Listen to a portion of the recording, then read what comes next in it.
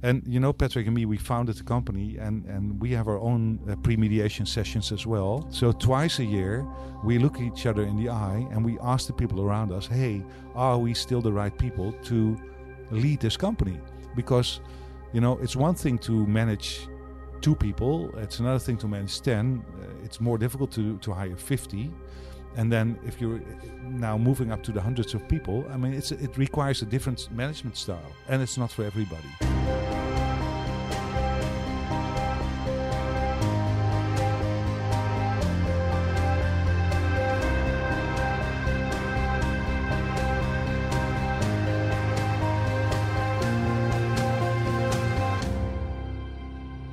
You're listening to People Building Businesses, the podcast from YBF Ventures. My name is Jason Lim. I'm the Chief of Staff here at YBF.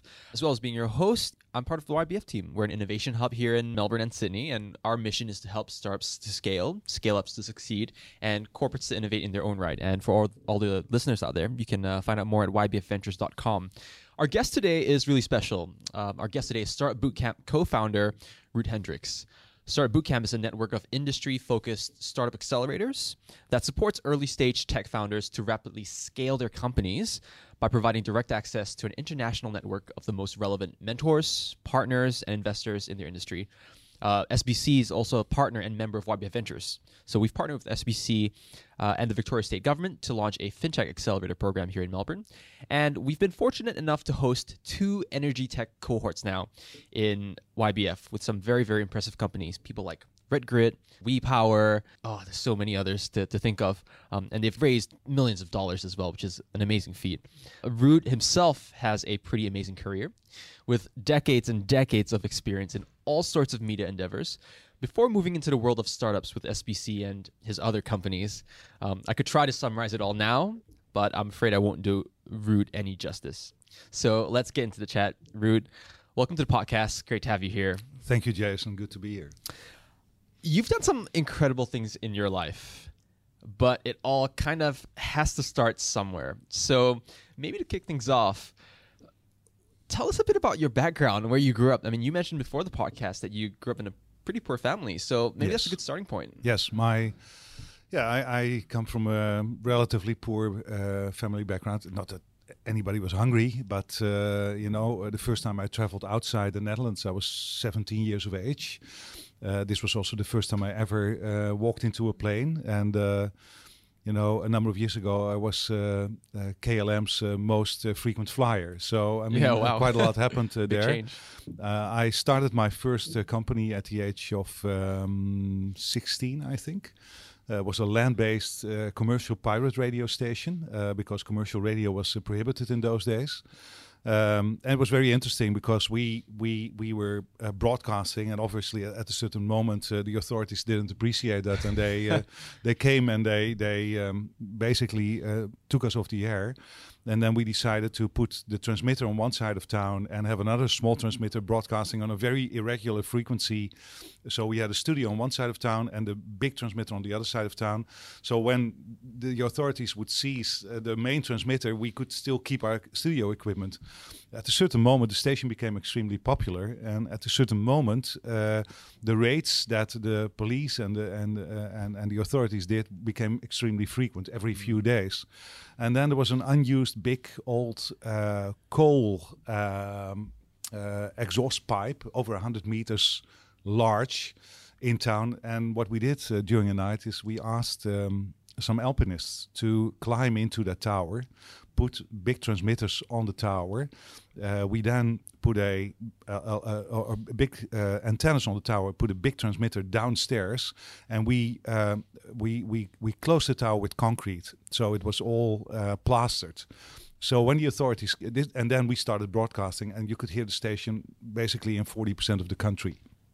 And then the authorities came and they looked at that tower and they couldn't find any way to enter the tower. The big antennas were on top of the tower, and it took them 6 weeks to get us off the air. And when they finally were able to climb to those antennas, we had put a bucket up there with 2 glasses, a bottle of champagne in there. We said, "Congratulations, you finally got us." And the moment they took us off the air, we switched on another transmitter on the other side of town. So that's how I started my career. But at a certain moment, I mean, the raids just became too frequent, and I became a radio DJ on board a pirate radio ship, moored in the Thames Estuary, about 16 miles outside territorial waters in the UK. Like real pirate ship. A real pirate ship. Wow. With a big tower on it, and the station was called Radio Caroline, a legendary pirate radio station, which, by the way, is still on air nowadays as an online station. And I spent about 2 years on the high seas, broadcasting 3 months off the ship, and then being back on land, smuggled into the country on fishing boats, and even on the Rainbow Warrior, the former Greenpeace ship. Back on land for a few weeks, and then back to the radio ship again. So that's how I started my career. And then around the age of 20, I landed my first legal job in broadcasting, and I became a radio reporter, TV reporter, a news anchor, and well, that's how things came about. And then I'm 60 years of age now. 10 years ago, I really decided that I had enough of media and broadcasting. You saw Netflix, Spotify disrupting the industry. And together with my good friend and partner, Patrick de Zeeuw, we launched Startup Bootcamp, which was great. Have you ever thought about creating a movie about your life? It sounds like a perfect kind of... No. It's not... No. I mean, there was a great movie about those pirate days made, which was called The Boat That Rocked. Can everybody advise to... It's slightly romanticized, but it gives a nice picture about the situation we had on board. Accurate depiction of life absolutely. Absolutely. Just look it up. Where did the rebellious streak come from? Because, it sounds like you, at a very early age, decided that you wanted to create this company to sort of... I don't know, like challenge authority or something like that. Yeah. Where did it come from at such a young age? Well, because I come from a relatively poor family background, I decided to find my way out of, let's say, my social environment. I'm not looking down at my parents. I really admire them. But I decided that I wanted to move ahead, and I've always been slightly different. So later during my life, I became a supervisory board member of a bank, for instance. And I had many supervisory board positions, but I was always asked to be a member of those boards because I was different. So I've always been slightly rebellious, and it's just in my veins. It's always great to challenge things, and it has made me very successful. But I've also had big failures in my life as well. I once launched a low pay TV sports TV channel, which became the biggest failure in my career. And the shareholders altogether lost about, let me try and do this in Australian dollars, about something like 65, 70 million Australian dollars. Do I do this right? No, sorry, even more, 130 million Australian dollars. So that was a big loss. And I had to pay quite a bit of that myself. So it's not just been a success story. Yeah, it's ups and downs. Absolutely. It's being an entrepreneur means going from deep despair to huge euphoria, and you really live through all the emotions in between. That's part of life. How do you deal with that? Well, you just have to accept that if you want to be an entrepreneur, you have to take a certain risk. And I took major risk, and I had major failures, and fortunately I was able to earn a lot of money back, and you get older and a little wiser over the years. And I prefer to talk about my failures because people can learn way more from my failures than from my successes. And one of the great things about being 60 years of age is that nowadays I can literally tell about my experiences in podcasts like these, etc., and that's a great thrill. Yeah, awesome. So we'll jump back into that later on, but you've had a lot of roles in media in your early days. Yeah. You've even become in the past managing director of NBC Europe, program director at RTL Netherlands. Before that, could you summarize your experience in the media industry? Well, I've launched the first 2 commercial radio stations in the Netherlands, the first 2 legal radio stations. And because broadcasting commercial radio in the Netherlands was illegal, I found a loophole in the law. So there's European legislation which basically says that if something is legal as a product in one country, that you have to be able to sell it in another country as well. So commercial radio was legal in the UK, it was legal in Luxembourg. So we started up radio stations in those countries, beaming into the Netherlands, and those stations were distributed via cable. And as a result, we were able to reach initially about 40% of the population. And after broadcasting for 2 years and noticing that those stations couldn't be closed down by the authorities, I thought, well, if this works for radio, then it should work for TV as well. So I was happy to with 3 other people to launch the first 2 commercial TV stations in the Netherlands. And it's great if you're the first. I mean, you are a monopolist, which so we really conquered the market extremely fast. I mean, within half a year, we had over 1/3 of all viewing time in the country. And after doing that for a few years, I suggested to my shareholders to launch a 3rd station, and they said, no, the market isn't ready yet. And then I just got an offer I couldn't refuse from NBC to manage NBC Europe, which later I turned into CNBC. So was it a very different experience for you, being the founder of all these radio stations and being a bit of a rogue in the industry, and then suddenly going to manage what is a very what's legal and big and established radio company? Was it a big change for you? Not really. Mind you, it's not. I didn't try to. I wasn't a pirate because I liked it. There is, of course, there's the thrill of doing something which is just slightly outside the law. But the only reason I was a pirate broadcaster was because there were no legal means to do commercial radio in my home country. But once those stations were legalized, I was happy that I could just walk the streets and be very open about it. Yeah. So it's a long time ago now, and so it was great to be part of the to launch CNBC Europe and to be part of NBC, which in those days was part of and owned by General Electric. So it gave me the opportunity to be pretty close to Jack Welch, who was then the famous CEO of General Electric, which in those days was the largest company in the world and the most valuable company in the world. And I learned a lot from him. And my family wasn't really happy living in London, so I moved back to the Netherlands. And then I was asked by John de Mol and Joop van den Ende, 2 great entrepreneurs, to join the board of Endemol. And there may be a few Australian listeners who have heard of that company. But if I mention Big Brother, the TV program, which has become part of your career, a huge hit. And and Endemol became the largest independent TV producer in the world because mainly of that program, which was created by John de Mol, one of the founders of the company. And we then took Endemol public, and it was sold about 5-6 years later to Telefonica from Spain for 5.7 billion in 2002. 158 times earnings, which was great because it made me really financially independent. And so that was a thrill.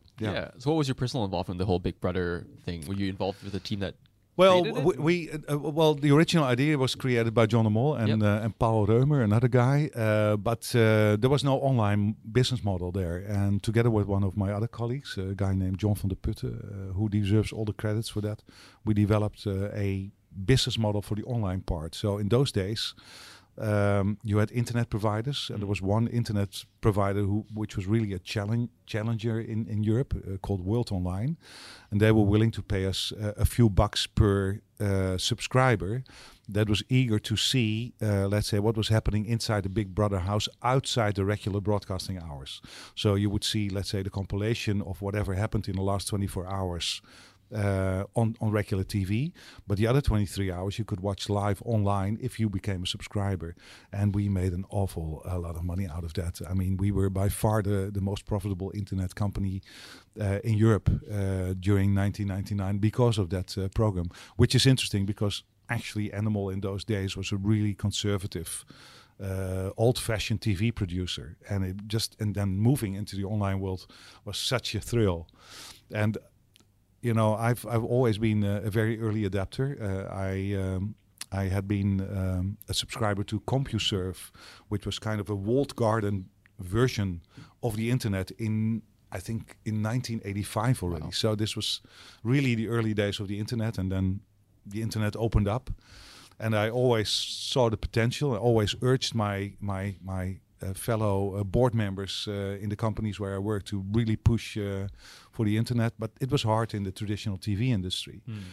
So after leaving the media industry, it was great to start a bootcamp and to really accelerate internet companies. And we've done over 900 companies thus far around the globe, which was great. Yeah. So where did the inspiration for Start Bootcamp come from? You mentioned that, was it a shift in internet or was it something else? Or? No, I had been very fortunate that Patrick de Zeeuw, my co-founder in Start Bootcamp, reported to me at Animal for about 8 years. Got it. And when I celebrated my 50th birthday, my wife said to me, listen, it's time to do something else. If you ever want to do something else in your life, this is the moment, because you're 50, you have the network, you got the money, you got the energy.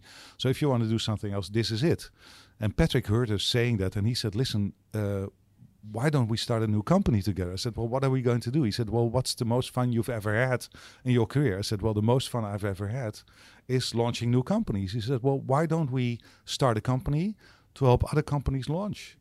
And I said, that's a great idea. And then I didn't hear anything from him for 3 weeks.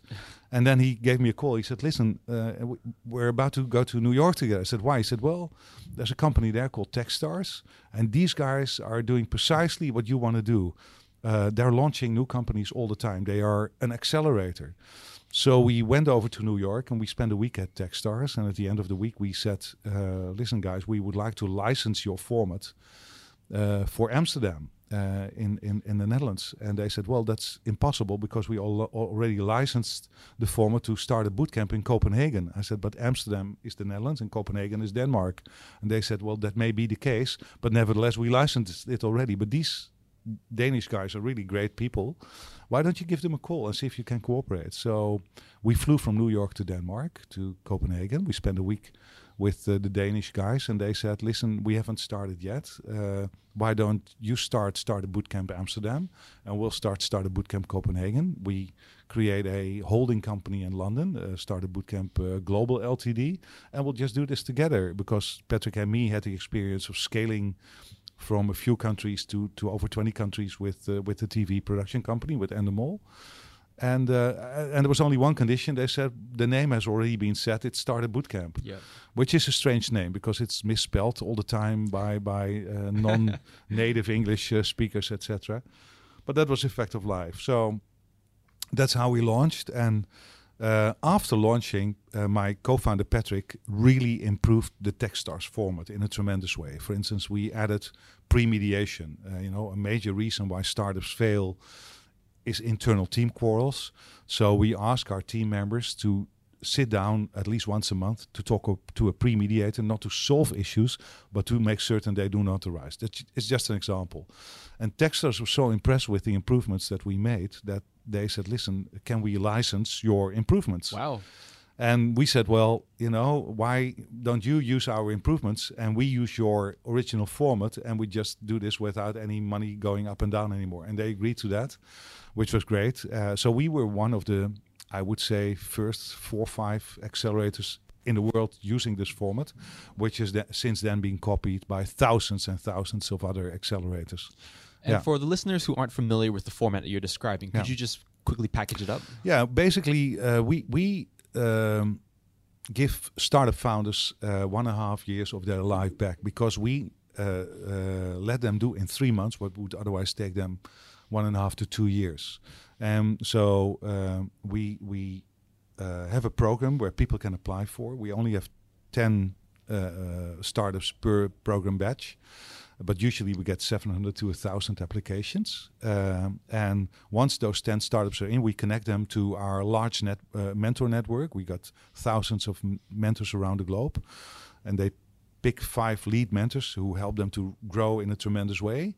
And we have a network of about 200 corporate enterprises that we can immediately connect them with. So if one of our startups says, hey, I want to be in touch with a person at Energy Australia, we say, okay, you speak to Anthony Wiseman at Energy Australia, and he can immediately direct you to the right person at Energy Australia. So where usually it would take them months to find the right person in a corporate partner, we can do this within 24 hours.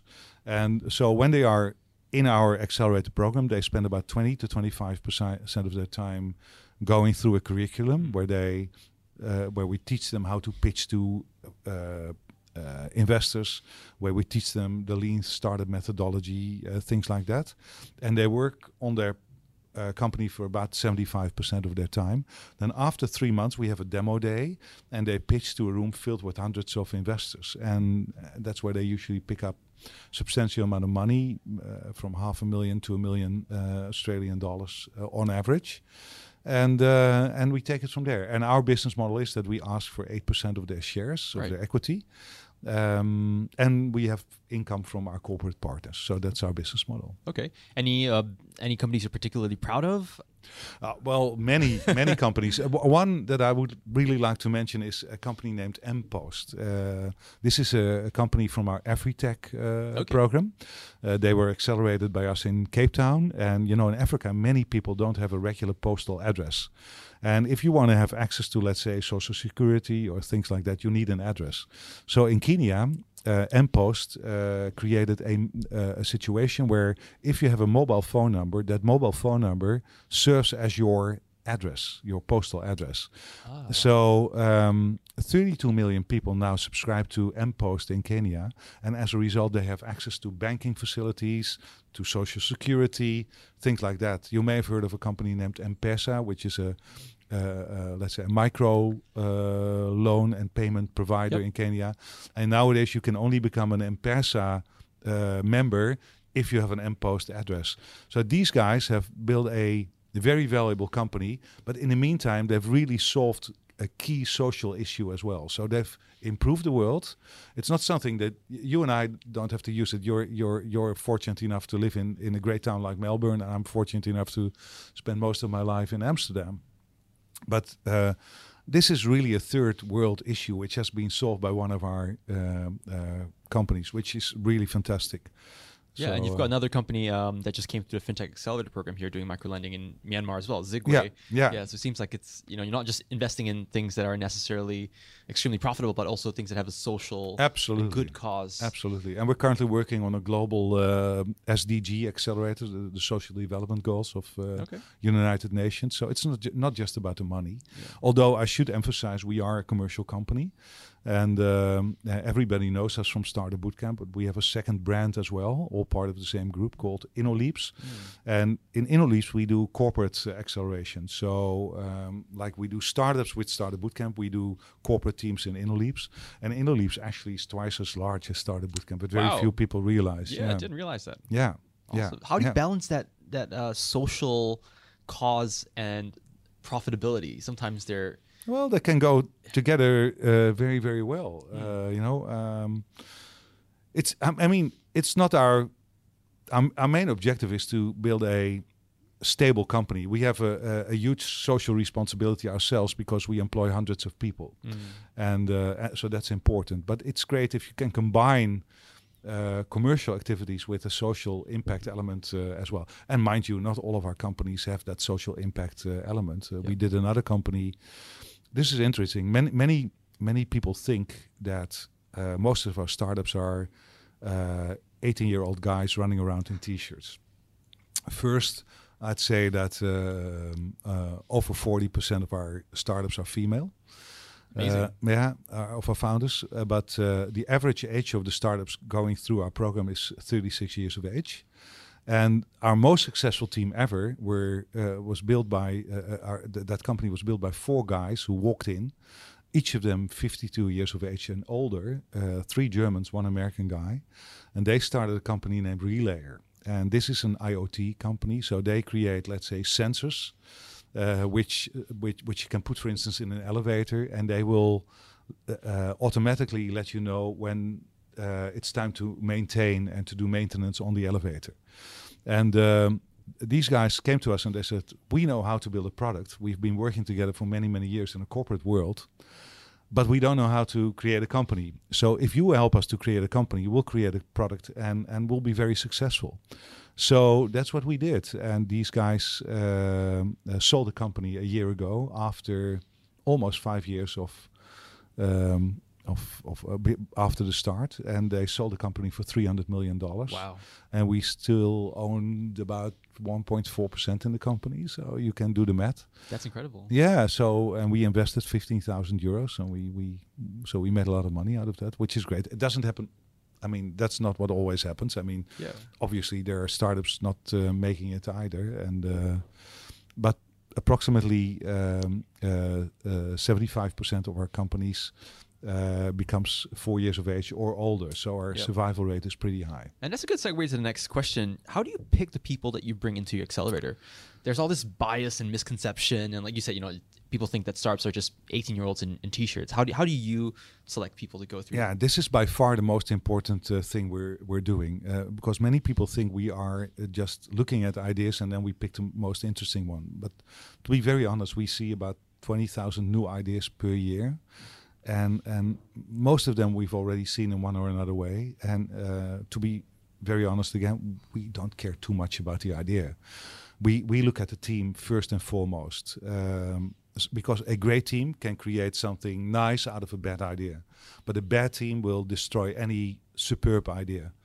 So we really look at the team. So we have very strict criteria. So we always want teams that consist of at least 3 people. We would like those 3 people to have complementary skills.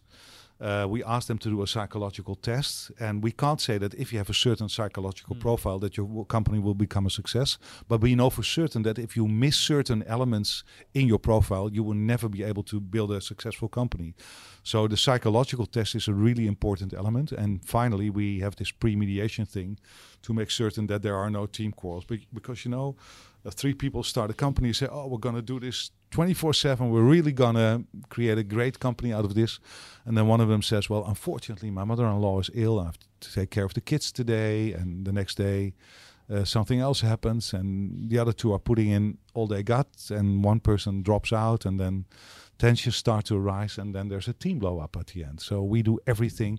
Investing in startups is really, tricky.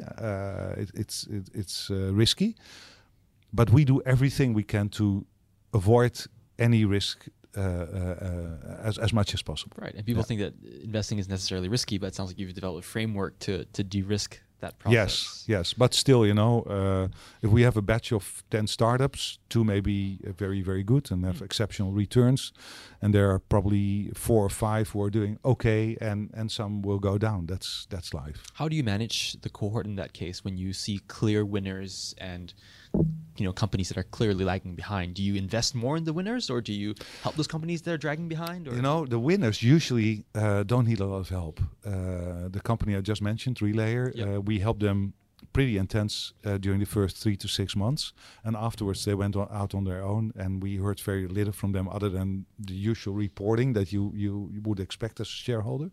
But the companies that are lagging behind, those are the ones that require most of the energy, and basically they can ask for help 24/7, 365 days a year, under one condition, that they tell us how things are going. Because many startup founders are so busy trying to find investors and trying to find clients that they forget to report to their shareholders. Right. And even though we tell them during the program, you have to report, you have to communicate, and you have to be very transparent. So don't just tell us the good news, tell us the bad news as well. Then things come up, they're busy, and they think, oh, I have now the choice between talking to a client or reporting to my shareholders, and they choose the client. And then at a certain moment, if we haven't heard from them for a while and they ask us for help, we say, sorry, we are not going to help you because you haven't reported. So please tell us how you're doing, and afterwards we may be willing to help you. Yeah. But the good ones, are very transparent and tell us the good news and the bad news, and they can really call us 24/7 and we will help them. Yeah, sure. Have you noticed traits in founders that are successful? Maybe you could highlight 3 or 4 traits that you see. Yeah, absolutely. Well, in any successful team, you need driven people. You want people who are so passionate, they're willing to eat this table that we're sitting at in order to create the best company in the world. Without drive, without passion, it's impossible to create a great company. Secondly, it's nice if there's someone in there who's structured because of the reporting, because of the admin and everything that comes with it. Thirdly, it's nice if there's someone who can develop software. And who knows something about the industry. And it doesn't all have to be in one person, maybe in 3 persons or in a larger team, but those are the elements we're looking for. And then, of course, complementary skills, and it helps if you have a bit of experience. We don't care about religion, we don't care about nationality, we don't care about age. But those are the things we're looking for. And as long as you don't harm anybody else with your opinions or your beliefs, you're welcome. And what about your hundreds of employees in SBC? Do they go through the same process that the founders go through? Yes. All our employees have done the psychological test. You know, we are growing pretty fast ourselves. We grow about 40% this year. Wow. So what I try to do is to talk to as many people in the company as I can. So we employ about 100 people in Amsterdam. I have spoken to at least 95 of them, and I try to keep up with that. But you know, I'm now in Australia for 2 weeks, and then I'll take a short break. So in January, I'll probably have to sit down for a full day and talk to those people. I try to say I'm now in Melbourne for 2 weeks. I try to talk to as many people as we have here, because maintaining the culture and facilitating our own managers, that's our key role. You start a company, and you in the beginning you manage the company, and you manage the people, and you control the people. But at a certain moment, you have to move from controlling people to trusting people to facilitating people, and that's where we currently are. Yeah, I think it's a dream for a lot of companies to be able to build, you know, a 100+ person organization, let alone a company that's in, I think, 17 cities across the globe. Yeah, you mentioned some of them: Cape Town, Amsterdam, Melbourne. New York, Mexico, Milan. We love cities with an M. Milan, Melbourne, Mexico, yeah, that's a good point, Mumbai. That's just a coincidence. We're looking at Singapore now, Lausanne in Switzerland. Yeah. How do you do that? How do you grow so quickly? Well, we've done it before. The trick is to first create a stable HQ, a stable home office to operate from. So once you've literally found product market fit, so you really have a product that, and you're certain that there's a need for that product in the market, that's when you are able to scale. And what you do is you always start with finding the right people. Once again, this is a people's business. So before we moved into Melbourne, we made certain that we found Trevor Townsend and Richard Selm, 2 amazing guys who are running our operations here. And when we decided to move into Melbourne, we first sat down and said, listen, this is who we are. This is our culture. And so we don't talk about the business. We start talking about our culture, which is really, the company is built on trust. So we try to create a very safe environment where people can criticize each other, not to hurt each other, but to make each other better.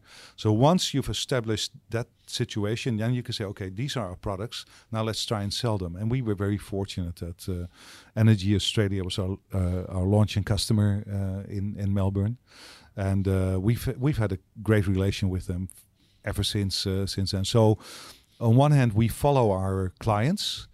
So if they demand us, if we now got 3 clients that want us to start up in Singapore, so that's great. So we literally hit the ground running, but you also have to be very careful not to move into countries that may seem to be very attractive, but actually where the market is just too small. To give you an example, we could launch a company in Norway. And Norway has 2 million citizens. It requires as much energy to start up in Norway as it requires to start up in, let's say, Germany.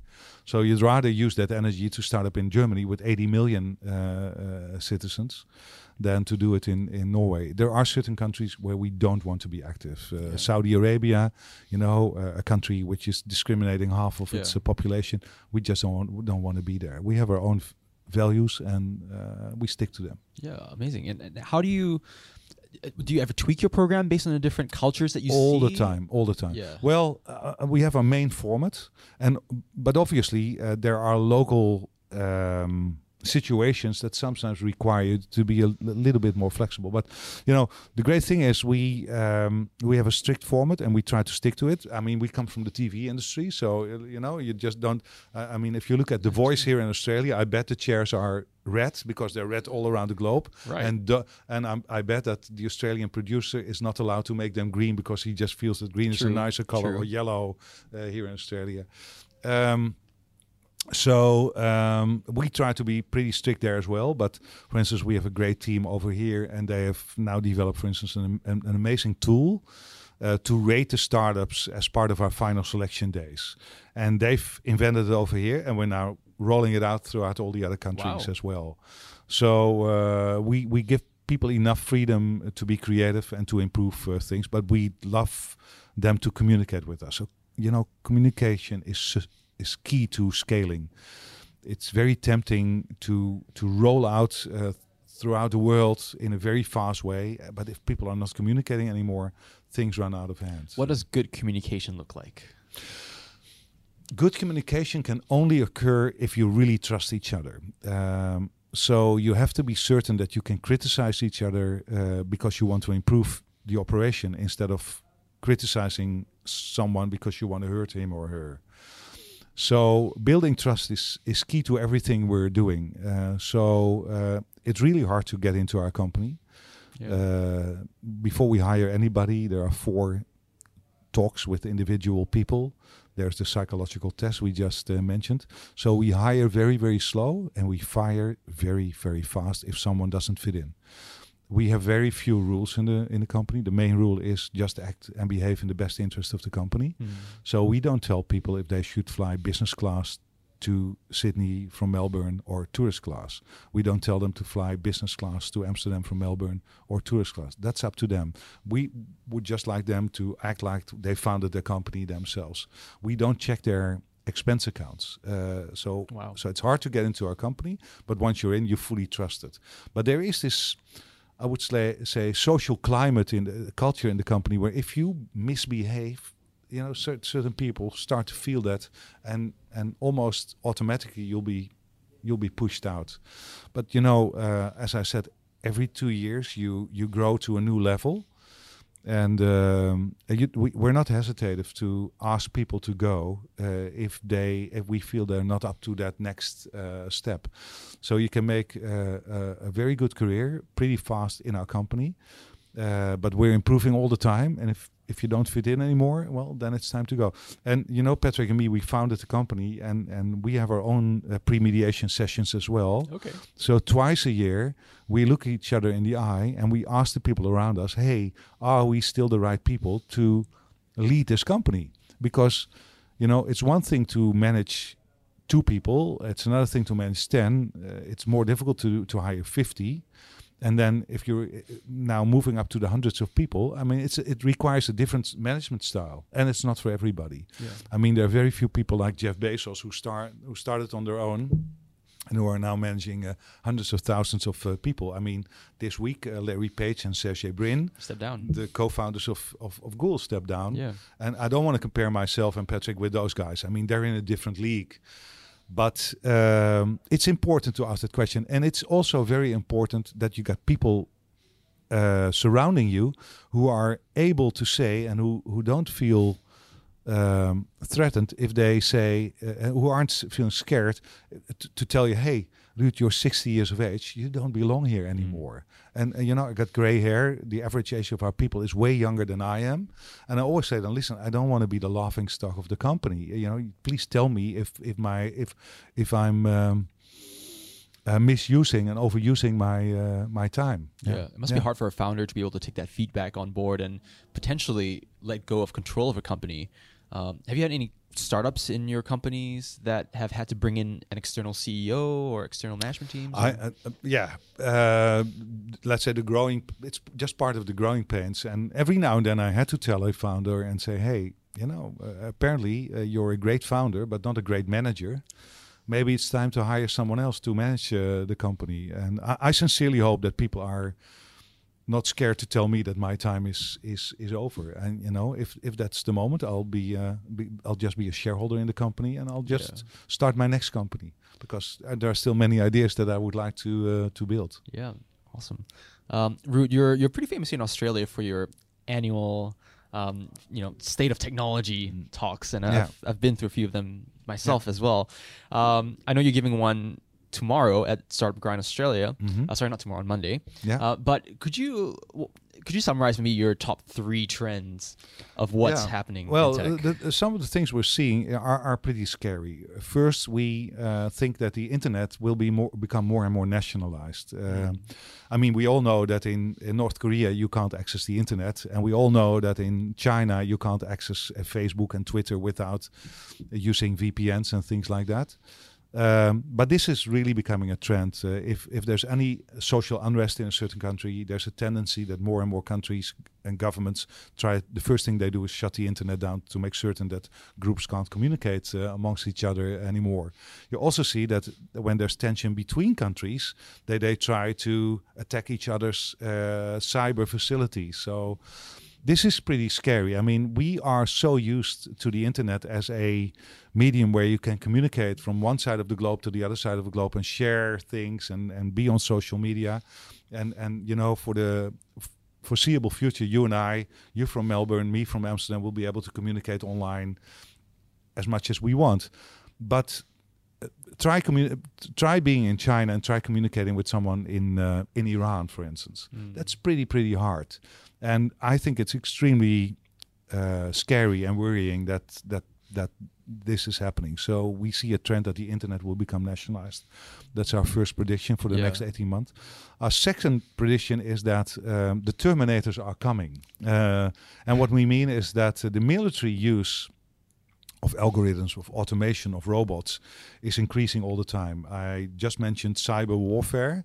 But you also see that robots and algorithms are becoming more and more important. We've seen drones flying over Afghanistan being operated and piloted from the safe environment of an operator in Florida. But this is really extending not just to, let's say, drones, but also to the battlefield in itself, which has a good side because, I mean, you don't need soldiers on the battlefield anymore, but there are big risks there as well. And our third prediction is that hyper-reality is here to stay. We've all heard of fake news. You know that it's pretty easy to impersonate, to really take a real picture of Barack Obama, to take his real voice and to manipulate it in such a way that you can literally let him say anything you want, and it'll be very hard for someone else to realize that this is not the real Barack Obama, but someone misusing his voice and looks. This happens with text now as well. So there are algorithms that you can just give one sentence and the algorithm will create a full essay out of that and a pretty good one as well. And it happens with voice as well. So, I mean, there are situations where, for instance, in the UK a CEO received a call on his voicemail with one of his colleagues asking him to transfer 250,000 euros to an address in Hungary. And he knew this colleague very, very well, so he transferred the money. And 3 calls later, he found out that it wasn't his colleague who had called him, but someone misusing his colleague's voice. So the technical capabilities are there. At the same time, you see that augmented reality, mixed reality, virtual reality are probably slower than we originally expected, but are growing now. I think in 2022, Apple is announced will introduce augmented reality glasses. So the real world and the virtual world are becoming more and more intermingled and mixed. And we think that trend will not go away. So we have to be, as consumers, we have to be very careful that we have to verify who is the person speaking to you, even if you look at someone on TV. Is this the real person, or is it someone else impersonating him? But at the same time, especially a younger generation will become so used to using augmented reality and virtual reality that it'll be hard to see the difference between the real world and the hyper world. So we think hyper reality is here to stay. Do you think this is a reflection of where technology is in its life cycle? Because at the early days, it's exuberance, opportunity, and now it sounds like people are starting to wake up and go, hey, fake news, or hey, cyber attacks and threats, and is this an inflection point for tech, or? Well, I think there is a reflection point. Right. Not if you look at tech in general. My feeling is that the more enthusiastic, let's say, a certain group of people becomes about their smartphones and about everything going digital, etc., that there's a growing group as well that is saying, hey, let's wait and see. I mean, the sales of dumb phones instead of smartphones is growing tremendously. There's a group of DJs preferring analog records to digital music. There are people who prefer to read from paper instead of reading from e-readers. There is literally the slow tech movement is becoming more and more important. People who would like to listen to dialogues for 3 hours. I mean, the mere fact that we are now talking on a podcast is fantastic. There's probably a small group of people interested in what we're saying, but that group is probably listening pretty intensely. So there are always two sides to the equation, and I think this is indeed a very important reflection moment, with the internet becoming nationalized, with tech being used in warfare, with so it's good. Take for instance China's social credit system. You get rewarded if you behave properly, and you get punished if you do misbehave, and your behavior is controlled all the time by cameras all around China. I think it's good that we wonder ourselves, hey, where are we heading with all this? Yeah. And what are the opportunities for entrepreneurs in all of this, or how should entrepreneurs react? Well, it has never been easier to start a company than today. You don't need huge marketing budgets anymore to promote your company. You just use social media. Everything has become way faster. So the opportunities are huge. But what I really like is that, especially amongst young people, starting entrepreneurs, there's a huge tendency to think about what the impact of their activities will be on the globe. Obviously, there are people with dollar signs in their eyes. But my feeling is that sustainability, for instance, becomes more and more important for young people. So they say, okay, we're going to build a new company. And obviously it has to be sustainable from day one. Where in the past, sustainability was something special, something you could use to promote your company. Now it's the norm. So I'm really happy to see that happening. At the same time, we are operating in the tech industry. And we have to realize that the tech industry is using a lot of energy. To give you an example, the Bitcoin, is using as much energy as the whole country of Austria in a year's time. Wow.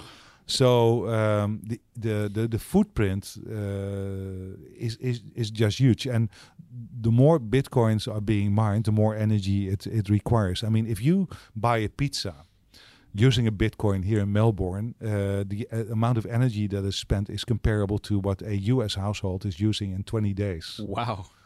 And very few people realize that. Yeah. So that's something to bear in mind when you start your own company using the Bitcoin or blockchain technology. Yeah. Absolutely. And what's Startup Bootcamp's role in responding to this state of tech? Well, I think we have to educate our people and to make people aware. Many people think that because we are shareholders in 900 online startups, that we only see the upside of the internet, but we are very well aware that we are disrupting certain industries, which means that people can become unemployed. And we try to respond to that we have a third leg to our organization called the Talent Institute, where we take unemployed students or university graduates, mainly people who have studied history or philosophy or psychology, and we reskill them and we create young digital innovators out of them, or growth hackers, professions that didn't exist, let's say 6-7 years ago. So we try to operate as responsible as possible, and I'm not saying we're not making mistakes. I'm here in Melbourne. I flew I traveled 27 hours to get here, and my carbon footprint getting here is probably pretty big. But we are well aware of it. I mean, certain things are unavoidable. I just have to be here. I mean, we're building a commercial company, but we're well aware of it. And we try to offset our carbon footprint ourselves. So like our demo days are carbon neutral all around the globe. Yeah. And just quickly touching on the Talent Institute side of things, if there are people out there listening to this podcast who are interested in the Talent Institute, could you just summarize it for them and what's involved? Yeah, well, we do a couple of things at the Talent Institute. We as I mentioned, we are reskilling university graduates, and what we do is we give them a 1 month training where we teach them lots and lots of different skills, and then they work with a client for 4 days a week, and 1 day a week they come back to our offices to get additional education. And usually they do 6-month stints at our clients' offices. So we teach our corporate clients to innovate, but if they don't have the right people, we can help them and provide them with people as well. And I feel really privileged that in the Netherlands we have helped to get 1,200 people employed again who were unemployed, bright, talented people. So we try to roll that out around the globe as well. And we've recently started about 6-8 months ago doing this in Melbourne as well. Yep. So it's really exciting to see that grow. Yeah. Awesome, and we've definitely seen some really great people come through the Talent Institute. Yeah. They're very bright people. Yeah. Kudos to SBC for starting that. Thank you very much. My pleasure. Really, really great. But it's an honor to be able to do that. I'm serious to do that. Absolutely. One last question before we wrap up. Looking throughout your entire career, where you started out from a family that hasn't done really well, to being a rebel and starting your own radio stations, to taking a company public through Endemol, to now starting Startup Bootcamp, and your various arms of Startup Bootcamp, even helping people upskill, whatnot. Simple question: how do you feel about all this when you take a step back and you reflect? Well,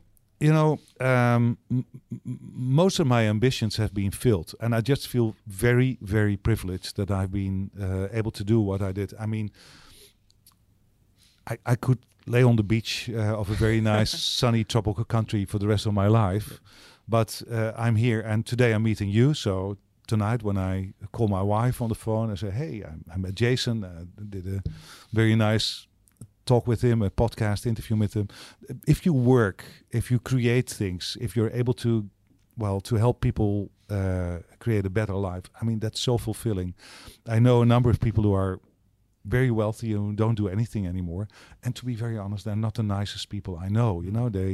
They start having white wine lunches, and they end the night with lots of wine, and the only thing they do is complain. But if you build a company, you automatically meet new people who inspire you, who give you new ideas, and you may go to the gym a few times a week to keep your body in shape.